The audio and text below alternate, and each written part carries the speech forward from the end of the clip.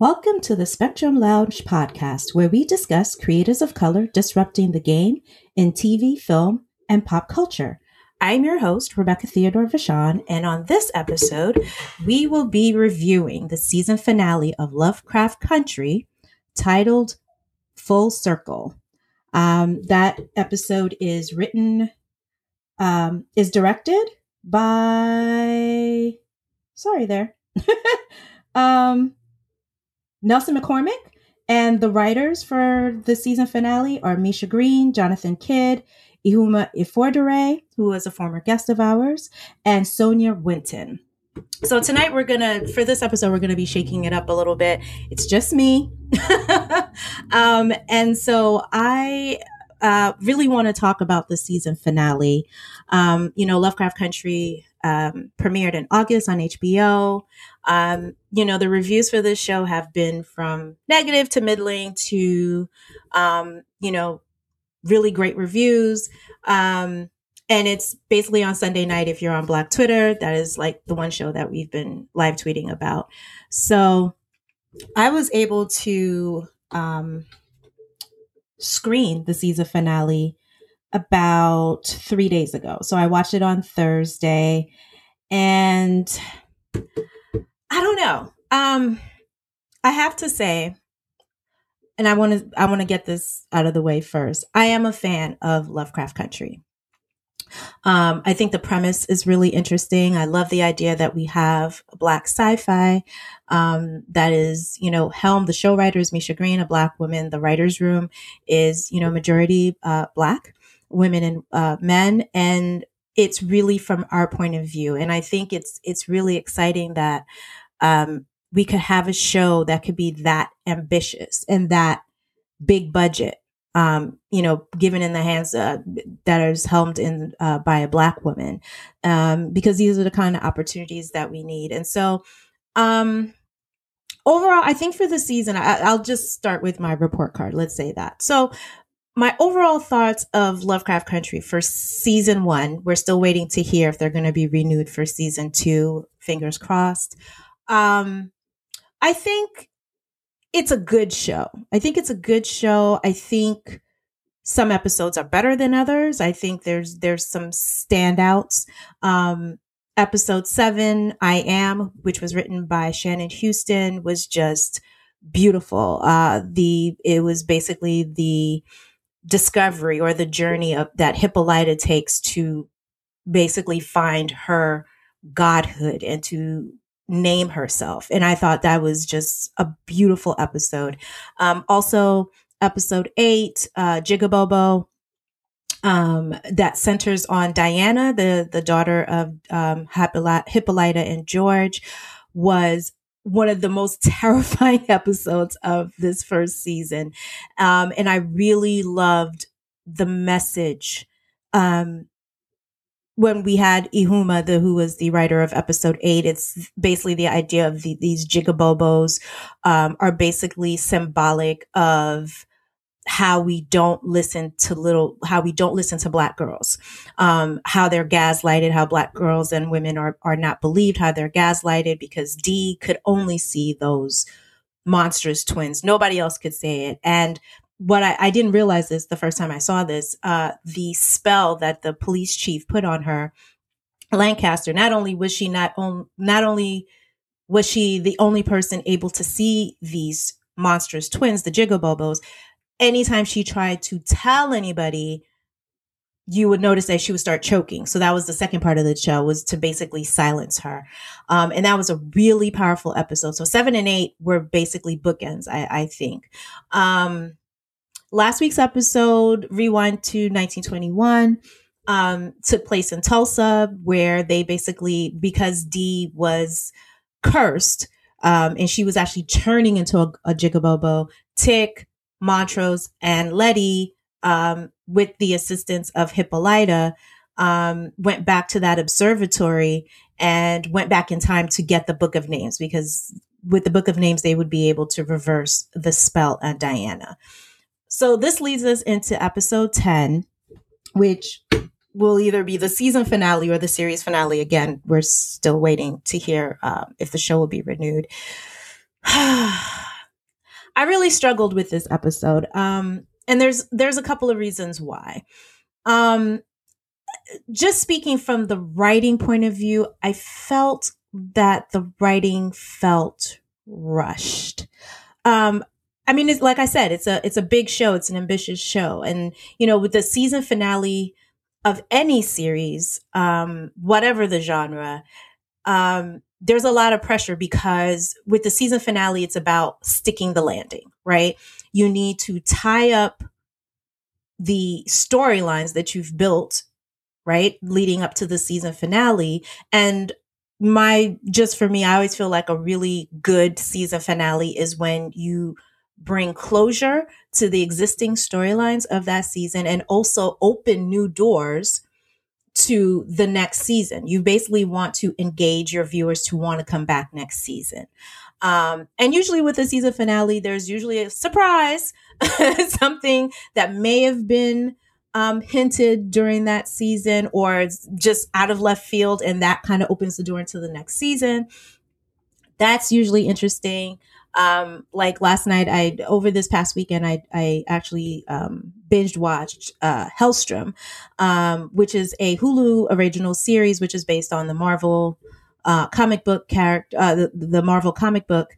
And I thought it was a good season, but like the season finale kind of did what I was talking about. It closed the existing storylines, and then there's a shocker. The last 2 minutes is like OMG, and then it kind of sets up, for season 2 if Hellstrom gets renewed. So with Lovecraft, let me start with why I had issues with this season finale or just this episode in general. And the two storylines that I particularly had issues with were the story arcs of Diana and Ruby. And I just want to say right now that there are major spoilers. So if you have not seen the season finale, episode 10 of Lovecraft Country, please turn this off, go watch it and come back and listen. But again, major spoilers, because we really need to get in depth with this episode. So, I'm going to start with Ruby first. Now Ruby was introduced to us in episode 1 as Letty's half sister, right? They all have the same mother. I think it's Letty, Ruby, and they have older brother. The older brother and Ruby are both darker skin. Letty is lighter skin. They have same mother, different fathers. And we don't really have that much backstory on their respective fathers. So my whole thing was, once you introduce these two sisters, Letty being a very lighter skinned Black woman, and we understand that Letty is the female lead, but you also introduce her sister, Ruby, who is played by Wunmi Masako, and I think she is just excellent. She's just wonderful, and I really hope that people remember her performance come award season next year. I feel that because colorism is something that is just so present, and it's something that we're still fighting in this industry, whether it's from Black filmmakers and creators or non-Black filmmakers and creatives, you really got to be careful when you have a lighter skinned lead, when you have a lighter skinned Black woman lead, and then you have her counterpart who is darker skinned, right? Because the same care that you are going to give to that lighter skinned Black female lead, you're going to have to really pay attention to how the darker skin or browner skin Black women in that show are treated as well. Now, let's be clear. With the introduction of Ruby and Letty, I know and I understand that the way the way that Ruby moves in the world and the way that Letty moves in the world are similar but different. Are they both Black women? Absolutely. Are they both subject to racism and sexism and misogynoir? Absolutely. But we also have to acknowledge, and this is why it's still a very frustrating conversation within the Black community. It's almost this, well, we're all Black and colorism doesn't exist. That light-skinned Black people, that lighter skin and biracial Black people have it, just as hard as darker skinned people. Yes, but no. because we have studies that have actually shown that darker skinned Black women get heavier incarceral rates. They go to jail. Darker skinned Black women get longer jail sentences. We are also seeing studies on the rates of lighter skinned Black women getting married, compared to their darker skinned Black women counterparts. And that also goes into, and this is not just about desirability, but it's also about education, career opportunities. All of these things tie into colorism, right? So therefore, if you are a show, particularly if you are a show helmed by a Black person, these are all the things that need to be in your mind when you are writing for these characters. So I understood, at least for me, watching Lovecraft Country, I really gave the show some leeway and a benefit of the doubt, because the things that happen to Ruby, or the things that Ruby experiences, tie in not only to her being darker skinned, but also being a full size, plus size Black woman. And a perfect example of that was exemplified in episode 5, A Strange Case, right? So this was the episode where Ruby has the potion where she turns herself into a white woman. And so in her white counterpart, Hilary Davenport, she gets the job at Marshall Field's. It's this prestigious department store in Chicago. And Ruby had previously applied there as herself, as a Black woman, and was continually rejected. Although she was very qualified. She was taking accounting classes, typing classes. And we know that, Letty is just a very intelligent, Ruby is a very intelligent person. She didn't get the job. But in episode 5, when she goes into that interview as a white woman, and I'm guessing she probably used a similar or the same resume as Ruby, her white counterpart, Hillary, not only gets a job, she gets a job starting out as a manager. So she's not even on the floor as a sales girl. She's just a manager, right? And what was really interesting, and I thought this was really brilliant of the writers of this episode, is that there is a Black girl that is hired as a salesperson, right? So you're watching this scene with Ruby in her white cocoon, right? As Hillary, asking this Black girl, this young Black woman, Tamara, how she got the job. And we understand, and through that episode, through that conversation, we understand that Tamara is actually not the most qualified person to get the job. Ruby was way more qualified than she was, because she was asking, Ruby as Hillary was asking her, well, did you take these accounting classes or these typing classes or whatever? And Tamara reveals the fact that she's never gone past a 8th grade education. And so you're watching the scene and you're kind of like, okay, well, so what's the difference here? Why was this Black girl hired as the salesperson as opposed to Ruby, who had applied several times? And then that's when you had to look at the optics, right? While Ruby and Tamara are both Black women, and they're both browner skin, darker skin, the difference being that Tamara, one, was thinner and she was younger. So I thought it was really fascinating that they kind of tuned into these subtleties, right?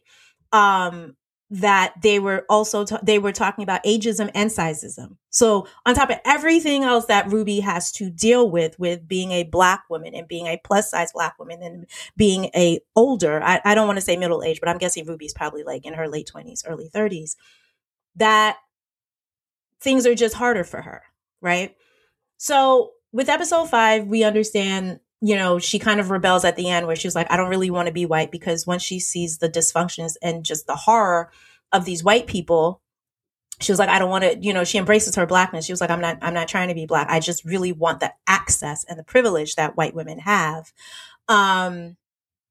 So I was just kind of curious to see where this was going to lead with Ruby. Ruby was still staying with Christina / William, right? Even after the revealed that William was really Christina, Ruby was still living there. She was still having a sexual relationship with William. And so I guess for me, like I said, I was giving the show the benefit of the doubt, because I was like, I really need a win for Ruby.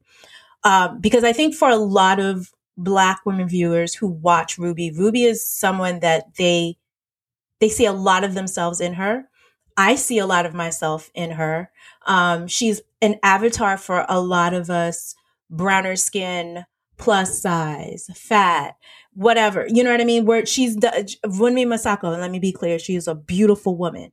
The thing is with Hollywood, even with the beauty standards for Black actresses, there's still a certain box that Black actresses have to fit into. Their hair has to be straight. It has to be long. You can't be too dark. I have a friend of mine who is a casting director, and she's worked for shows like MTV and, you know, like other reality shows or whatever. And my casting director friend was saying that she would get notes, actual notes from producers and creatives who would say, please find Black, we want Black actresses with white features. Yes, that was really said. That being, you know, that means straight hair, right? That means no broad noses, no really full, thick lips, right? Like the features have to conform to a Eurocentric standard of beauty, so to speak. And Wunmi Masako is not really any of those things. She is still beautiful, but she is outside of that box. So I think for a lot of us Black women viewers, it was really like, oh, okay, we're seeing ourselves validated. Because one of the things that I loved about that we love about Ruby is that she is confident. She is, you know, sexual. She is one of the baddest, best dressed women on prime time because, you know, usually, unfortunately, for plus size or fat women on primetime television or in movies, they don't really know how to dress us. And clearly the costume designer in Lovecraft Country put a lot of love and care into the clothes that Ruby wore. And clothes are really a reflection of how we feel about ourselves. So this is a woman who's really confident, even in spite of everything that was stacked against her. She was sort of like, I'm going to win. So I felt that the writers and the producers of the show needed to honor that, right? I don't mind characters being flawed. I don't mind them being messy. I had issues with Ruby aligning herself with Christina because I was like, that's never going to end well. You know, as Black women aligning yourself with white feminism, you don't win. You know, they like you, they use you for your labor, and when you're of no use to them, they just toss you away, right? So leading up to tonight's episode, I was really hoping that we were going to see a win for Ruby. And again, spoilers, in tonight's episode, we understand that Ruby is killed by Christina because we know that Christina, in order to create the transformation potions, she had William's body. William had been murdered months or years before. And then the white woman that Ruby was taking on, she was the caretaker, I believe, from episode 2. Letty had knocked her over the head with a shovel or something. And so Christina took her body. And so that's the blood of the person that was being used in order for Ruby to turn into a white woman. So yeah, we see that Christina pretends to be Ruby and basically infiltrates herself in the Freeman family in order to get this, you know, whole thing of the ritual of her becoming immortal or being invulnerable, right? So let me tell you why I have issues with this storyline. Number one, I fucking hated it. I felt Ruby deserved better. I believe that Wunmi Masako deserved better than that, especially with all the work that she had put in crafting this character. Because what we understand is in tonight's episode, part of the plan that Atticus and all of them are having in order to thwart Christina, they're like, we need to make this spell. We need this spell, and we need Christina's blood and hair or something like that in order to create the potion, you know, in order for us to do this spell, in order to defeat her, right? So we have a scene where Letty and Ruby are at their mother's grave. And so Letty, in an earlier scene, you know, once they realized they needed the blood and the hair from Christina, they realized that Ruby is the only person that could get close to Christina in order to procure these things. So at this graveside of their mother, Letty asks Ruby, she was like, listen, this is what we need. This is what's going to happen. Atticus is going to die if she does this, ritual, and I need your help. And Ruby rightly calls out Letty. She was like, you know what? I always notice that when you talk about family and you want, whenever, you want to be close to me or you want to be sisters, you want something from me. And she's absolutely right. And Ruby has been saying this throughout the show, that Letty is a very selfish person. And again, I don't have a problem with characters being flawed, because I think that's Letty's flaw. She's very self-centered and she looks out for number one, right? Or, the ones that she loves, like Atticus, right? Okay. So she basically Letty asks Ruby, listen, I need you to get this blood and hair from Christina for me, because we need this for a spell. Ruby calls her out.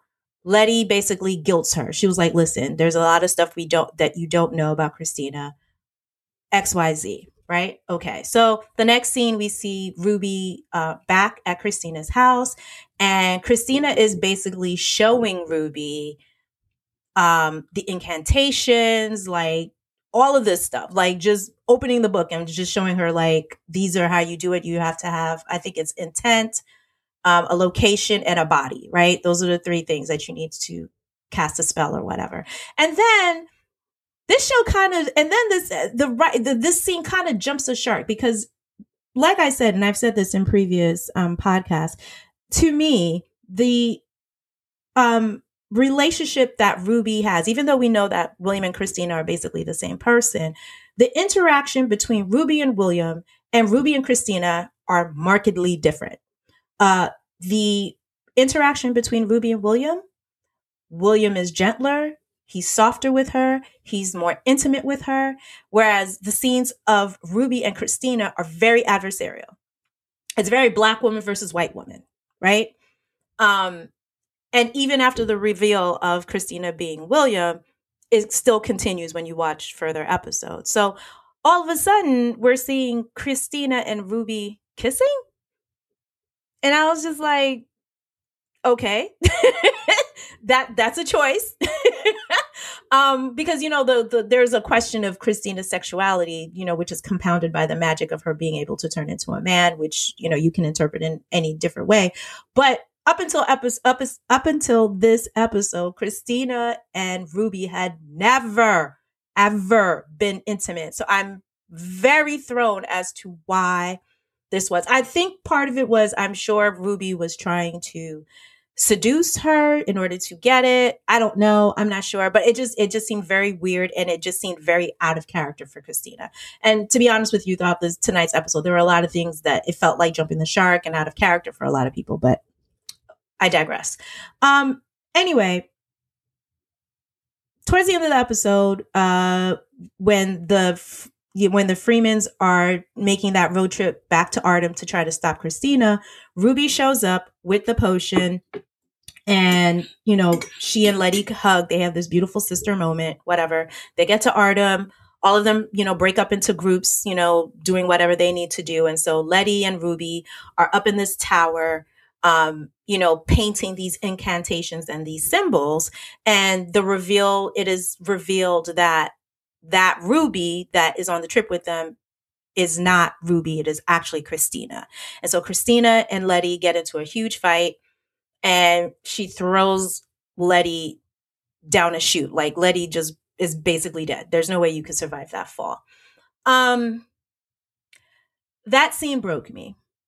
And I was just really, really, really disappointed with the writers and with this show. And I was just like, after everything that we have watched and invested and rooted for Ruby, like, this is the way that she ended up. Like, she's just a sack of meat somewhere in a freaking basement, like, comatose. Like, I don't know if she's comatose. I don't know if she's dead. But I just felt like this wasn't it, guys. This was not it. I'm not sure how people are going to react to this. Again, again, some people might be like, well, you never know. She might come back for the second season. She might not really be dead. I don't know. I do know that there was a scene where, when Jiha uses her tentacles to basically connect Christina and Tick, we saw flashes of Christina's memories. We see Ruby, we see Christina confronting her, and then we see Ruby comatose under the covers, pretty much like the other people down there. So I can only judge what I've seen. I don't know what's going to happen in season 2. I don't know I have no idea. I have not read the book. I'm only judging. I'm only critiquing what I saw. And what I saw tonight was not cool. And again, this goes back to how we treat our darker skinned Black female characters. Okay. And it is irritating to me because, again, this is nothing against Journey Smollett. I'm just talking about the character here, okay? I'm talking about the fact that you had this lighter skinned Black female lead, and then you introduce her darker skinned Black sister. You needed to be careful of the trajectory of both of their storylines. Like I said, their paths were different, but Ruby needed to win. She needed to not be dead. And this brings up a question of Black femininity on this show and how we perceive Black femininity and who we feel is deserving of our protection and our love and who does not. And I can say from the 10 episodes that I've seen of Lovecraft Country, dark-skinned Black women ain't exactly winning. You know what I'm saying? Like I said, episode 8 with Dee, basically she's just abandoned by the elders and by the adults in her life. And like I said, that specific story was to bring a point, right? Of how we neglect and we don't take care, even, within the Black community, we don't care for our Black little girls the way that we should. But with Ruby, going back to Ruby, the thing is, who was taking care of Ruby? Who looks out for Ruby, right? I did a podcast. This was concerning episode 5, and Joelle Monique. I had done a roundtable with other Black female critics, and it was an excellent point that Joelle Monique had brought up. She was like, and we were at episode 5. She was like, you'll notice nobody's there for Ruby. Nobody has her back. She is always doing that labor herself.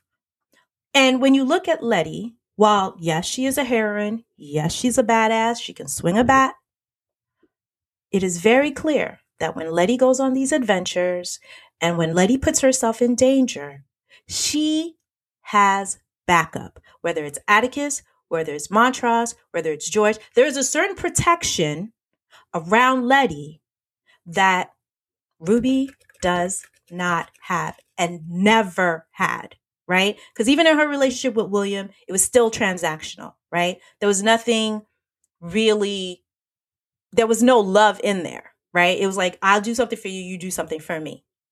And Ruby had called Christina and William out on that a couple of times. But it's like, when do dark-skinned Black women who look like Ruby have protection? Nobody was throwing themselves trying to protect her. Anytime we see Letty in danger, somebody, she's a very independent character, but like I said, she's got backup, right? And even in episode 9, when she had to go and get the Book of Names by herself, she was still protected by the invulnerability spell. Okay? And let's just keep a scorecard of Letty here, right? As of this whole season, she's died twice. She's come back from the dead twice. Also had an invulnerability spell, right? Like we literally saw bullets, like bouncing off of her, right? What was that? Episode 9 or episode 8? I forget which one. No, that was episode 8. And like, what did Ruby have? All that Ruby had was like this janky freaking potion that turns her into a white woman. Like, if she was so close to William and Christina, how come Ruby did not have access? How come William and Christina never gave Ruby that invulnerability spell? why did she give it to Letty? Right? Because even like it just did, like for me, I'm just sitting there and I'm just like, there's a lot of light skinned privilege going on with Letty here. And we need to talk about that. We need to talk about that. And we need to talk about the fact that Ruby just never had that protection. Literally, magic wise, nothing. She is the one on her own. Diana, we saw the same thing with Diana, her being on her own, having to fight off these monsters. Yes, in episode 9, people, Letty, Tick, and Montrose went back in time to help her. And, thank God Hippolyta was there because she was like, y'all are going to go save my daughter. Right.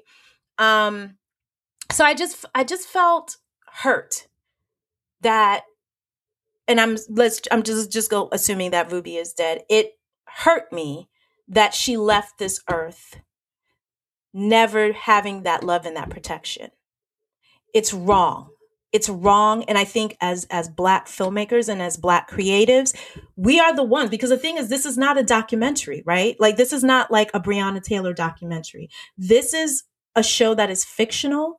It is magical. It is run and it is directed and it is written by Black women. So we always have a choice when it comes to our darker skinned Black female characters, when it comes to fictional genres, we always have a choice of how we choose to love them and protect them.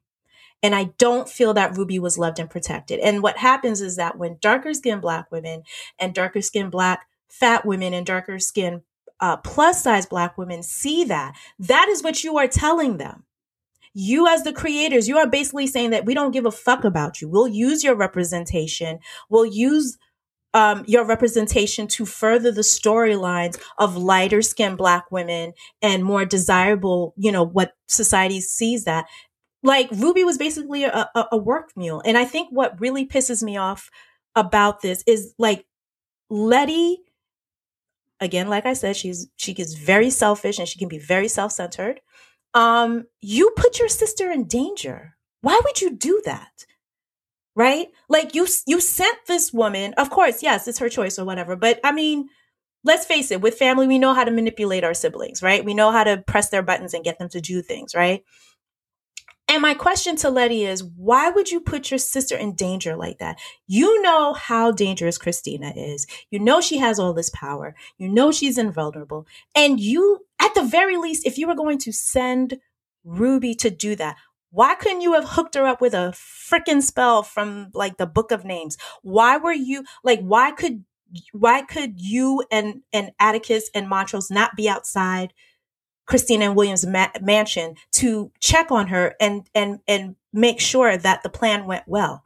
You just told her, you just gave her an edict. You were like, listen, I need blood in here from her. And I don't care how you get it, but we need it.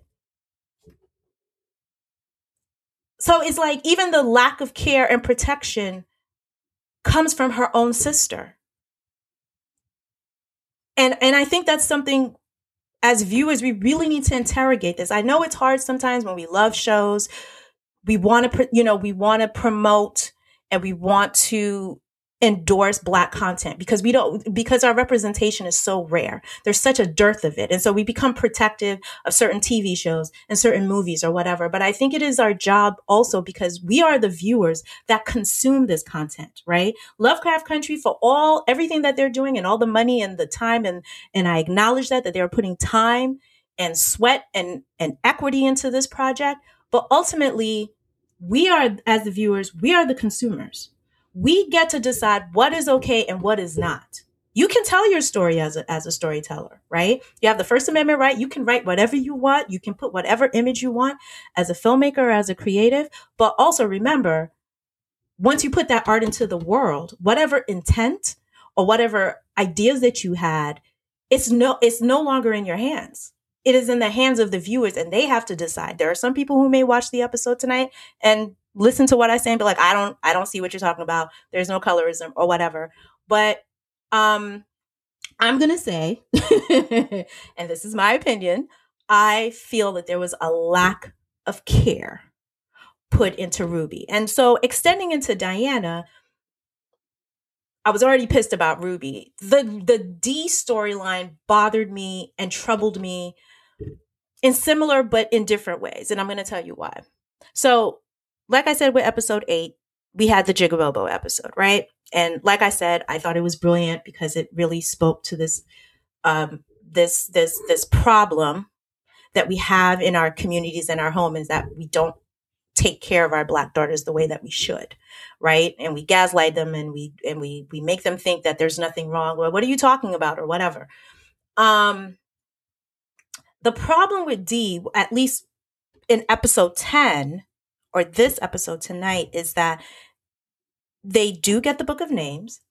They do lift the curse off of her, but one of her arms is basically still rotted or decrepit. So they heal most of her, but not all of her. So there's one arm or whatever, which is actually cool, because then that leads to having a disabled character, which I think disabled representation is important, although the actress herself is not disabled.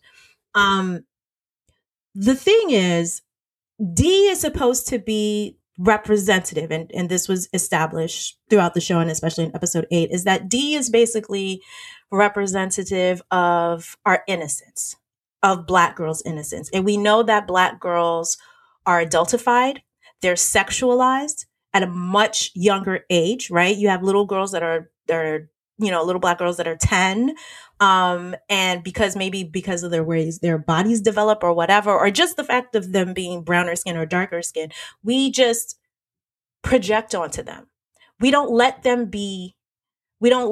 allow them to be innocent. We don't allow them to enjoy their childhood, right? So after the trauma that Dee had suffered in episode 8 and 9, and now that Hippolyta is back, I thought the scene where Dee confronted her mother and was like, "You left me, and you weren't there to protect me." That scene was necessary. That was a conversation that absolutely needed to be had with Dee and Hippolyta, because Hippolyta needed to answer for that. I understand that she had her own thing that she had to take care of, in finding herself, but you left your daughter alone, and all these horrible things happened to her. So that scene was necessary.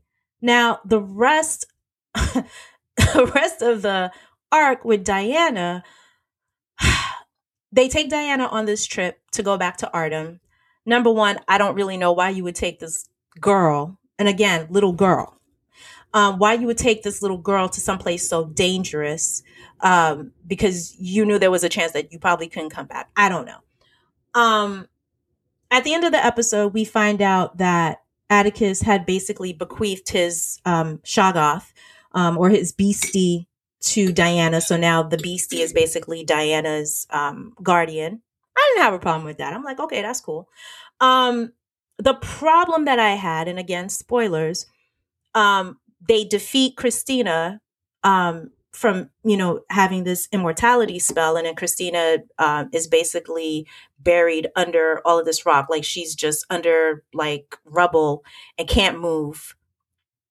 And you see the Shoggoth, you see Atticus's black Shoggoth, and then you see Diana come out of the shadows, and Diana reveals that she has like this cybernetic arm. I'm assuming that Hippolyta gave it to her, in one of her travels or whatever, because it looks, new age or very techy or futuristic.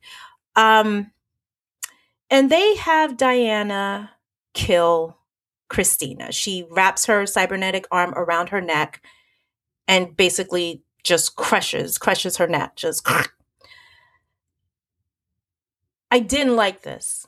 I did not like this storyline at all. And I feel like it's irresponsible in some ways, because again, if Diana is the avatar for innocence, for Black girl innocence, I felt that Hippolyta being back, that should have been your number one priority as a parent. Like, this trauma has happened to my daughter, and I need to take care of her.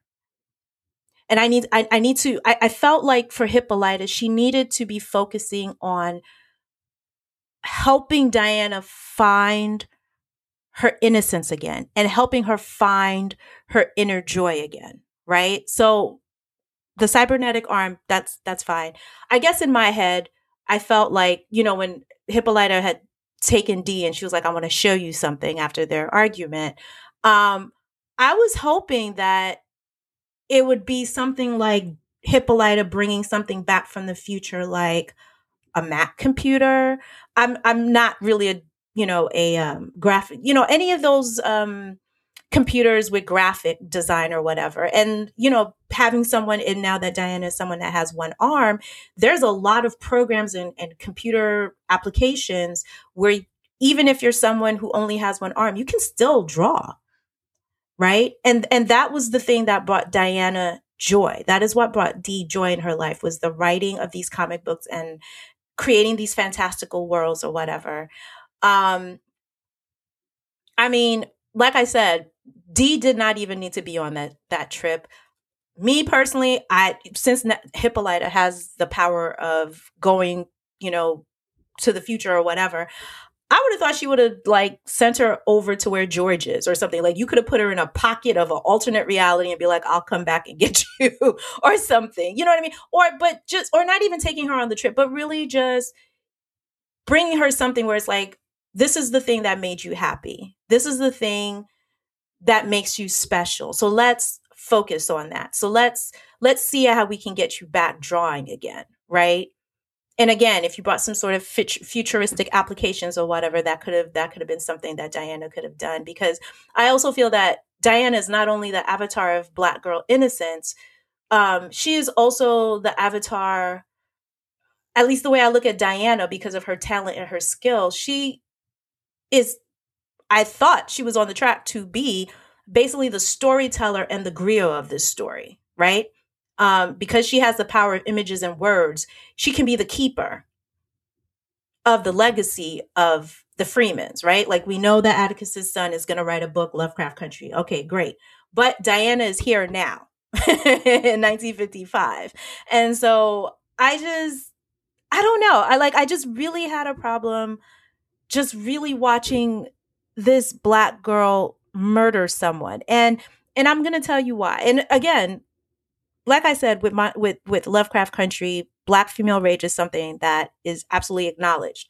And I agree with it. And I think that's something that should be talked about. But I felt like that's something for the grown Black women that need to do. Like, we can't be putting these things on our Black children. Like, I've had this conversation with my sister, and we saw these pictures of the Black Lives Matter protests or whatever. And there was one image of this one march. And in the first row, it was these little Black kids. It was like little Black girls, like 7, 8, 9, 10. And, people were sharing these posts, were sharing these pictures on Instagram and Twitter. And they're like, yeah, teach these kids early and everything. And I'm like, but why? But like, life is already hard enough being Black. Like, there's so much waiting for them on the other side. And again, it's like, why can we not create these safe spaces for Black children?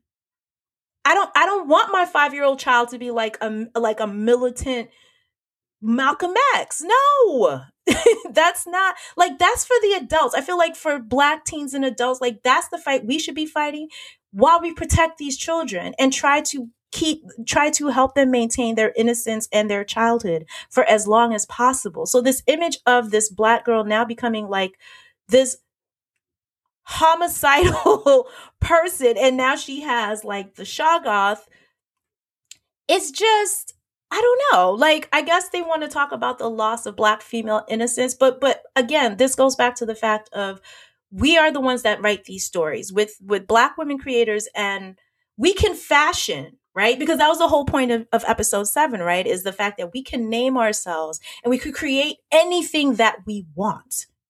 So with the Dee character, you could have done anything else with her except that. And also, I felt that Christine being killed, that was something that should have been for Ruby. That is how this, at least for me in my storyline, Dee and Christina really didn't even have that much interaction with each other. The direct interaction was between Ruby, William / Christina. So her being murdered by,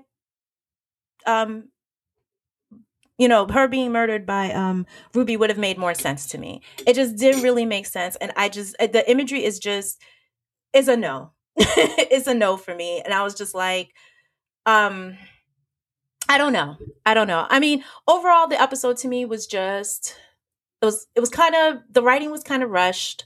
Like I said, it felt like they were trying, like, it was like, okay, we have to close up all these storylines. And then, let's throw in this surprise of, Tick doing XYZ or whatever. And I just felt like it could have been done better. Like there could have been different creative choices made that would have still had a similar emotional impact. But again, we really need to examine the way that we treat darker skinned Black women in our fictional genres, especially in the hands of Black creatives. Right now, I'm sure there are people that'll be like, well, look at Hippolyta and look at all the great. Yes, you're right. You're right. Episode 7 was beautiful. But again, this goes back to the fact of Hippolyta having to make that journey for herself. Right. And again, if you look at which of the Black women on the show get a certain protection and get a certain type of, protection. I'll use the word protection. And which of the Black women on the show don't? The ones that have to be their own heroes, that have to show up for themselves because other people are not going to show up for themselves, right? And so that can be a truth because we know that truth.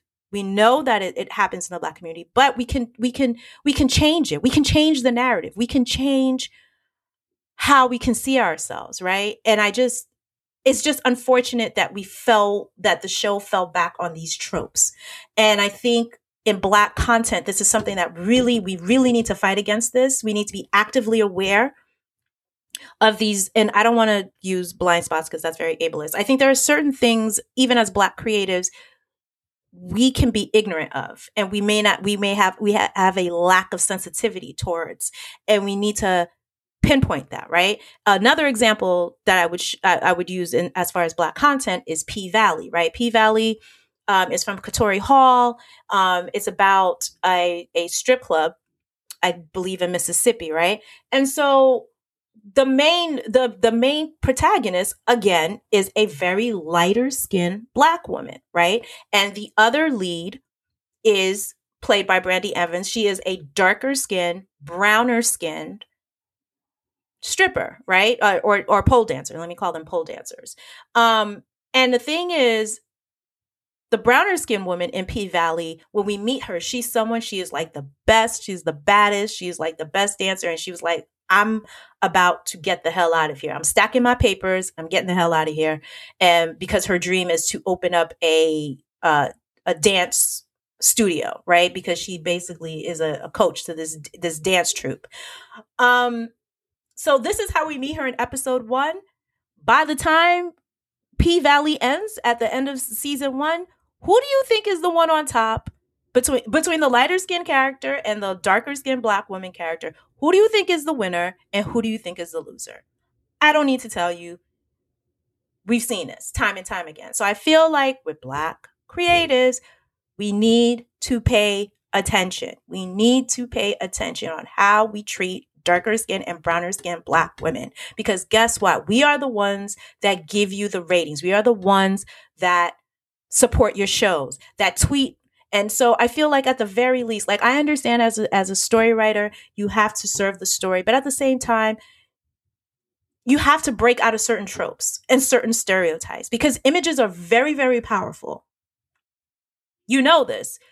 You would know this because this is the reason why you go into filmmaking and this is why you go into screenwriting and directing, because you understand the power of storytelling, right?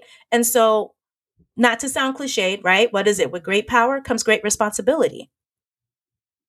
I'm not saying you need to make politically correct, sanitized content, but what I am saying is that you need to have a certain consciousness of when you put these images out there and people ingest these images and how they internalize these images. What does it say about them?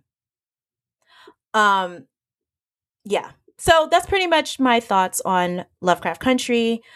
All to say, like I said, I think it's a good show. I think if they do get a season 2, hopefully, I don't know if they're going to listen to this podcast, but I'm just going to say, I'm sure I'm not the only one thinking these things. I'm sure other people will be live tweeting and sharing their opinions too. I hope that they will be open-minded to course correct some of these things. That if you're going to continue to have darker skinned Black women on Lovecraft Country, to be a little bit more loving and protective of them. Because that's why we go and watch ourselves on screen. That's why we watch ourselves on television. That's why we watch ourselves on film, is because the real world doesn't give us that love. They don't give us that protection. And so maybe for 30 minutes or 60 minutes or 2 hours, whatever it is, I can escape into a world where I feel loved and I feel protected. Right. And when you reflect that love and protection, it gives the people the message that we should love and protect darker skinned Black women and do better to them. Because if you as a content creator are not doing better, right? Because art is a reflection of society, right? But how do we change that? How do we shift that? We shift that through imagery. We shift that through storytelling. And if you don't want to accept that power and just fall into the tropes, then what are you really doing? So, that is my challenge to the showrunner and the writers and the creative team. I hope you guys come back for season 2. I do like the show. But I would hope that, I don't know if they're planning to bring Ruby back for season 2, because it could be that she might just be in a coma. She may not really be dead. I don't know. But if you do bring back Wunmi Masako, which I think you should, I hope these are the things that will be in mind when you write for Ruby for season 2. I would really love to see her find love. I would love to see her find, whether it's self-love and peace, or it doesn't have to be a romantic love. I would just love to see her protected. And I would like to see her love. And I would love to see Letty actually treat her sister better. So those are my thoughts for episode 10.